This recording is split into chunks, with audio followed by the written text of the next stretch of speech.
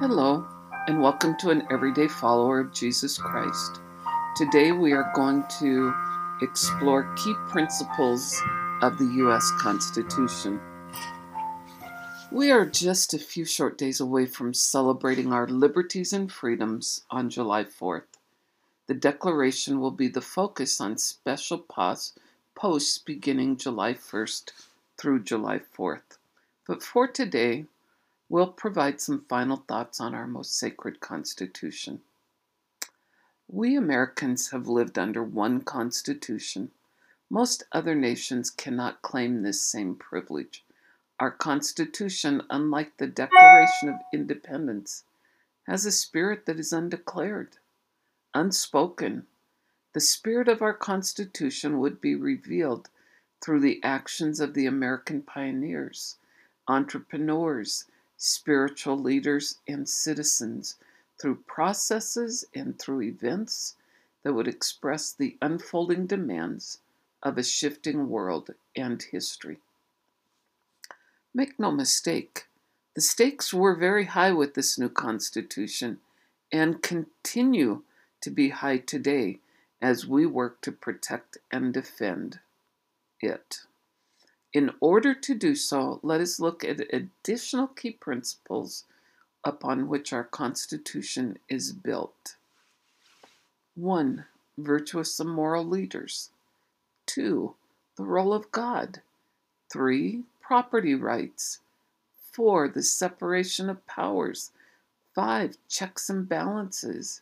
6. Majority rule, minority rights. 7. Who can alter government? And 8. Avoiding the burden of debt. Virtuous and moral leaders. He is the truest friend to liberty of his country, who tries to promote its virtue, and who, so far as his power and influence extend, will not suffer a man to be chosen into any office of power, and trust who is not a wise and virtuous man. Samuel Adams. A favorite scripture during the Constitutional Convention and ratification days was, quote, "When the righteous are in authority, the people rejoice, but when the wicked bear rule, the people mourn," unquote. Proverbs chapter 29, verse 2. The role of God. The founders steadfastly affirmed throughout their writings that the foundation of all reality is the existence of the Creator, who is the architect of all things in nature and promulgator of all laws which govern nature.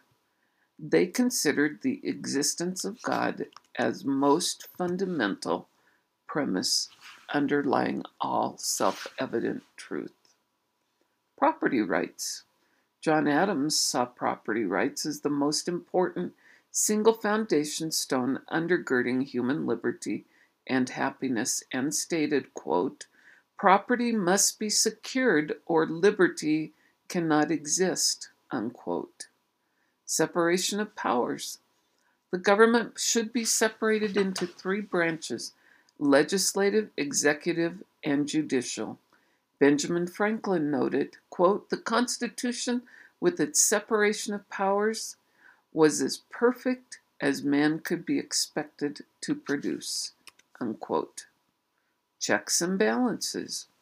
A system of checks and balances was adopted to prevent the abuse of power. Each branch is to function within its roles and responsibilities, but also to be a check on unbridled power of the other two branches. Majority rule, minority rights. Efficiency and dispatch require government to operate according to the will of the majority, but Constitution provisions must be made to protect the rights of the minority. Altering government. The majority of the people may alter or abolish a government which has become tyrannical. The people are the sovereign, and with the majority can take over government that no longer meets the needs of the people. Avoiding the burden of debt. The burden of debt is as destructive to freedom as subjugation by conquest. So what is debt? It is simply kicking the can down the road instead of curbing political favor and power appetites. It is borrowing against the future, and often the future is those who have not yet had a voice. Today, with trillions of dollars in debt, and no longer just a future Americans, but with subjugation to the world, Benjamin Franklin's advice rings louder. Quote, think what you do when you run into debt. You give another power over your liberty. Unquote. There are many other principles found in our Constitution to aid us in remaining a free people, and today is a good day to explore those additional principles and or explore in more detail these highlighted ones. Won't you join me? Until next time, God be with you.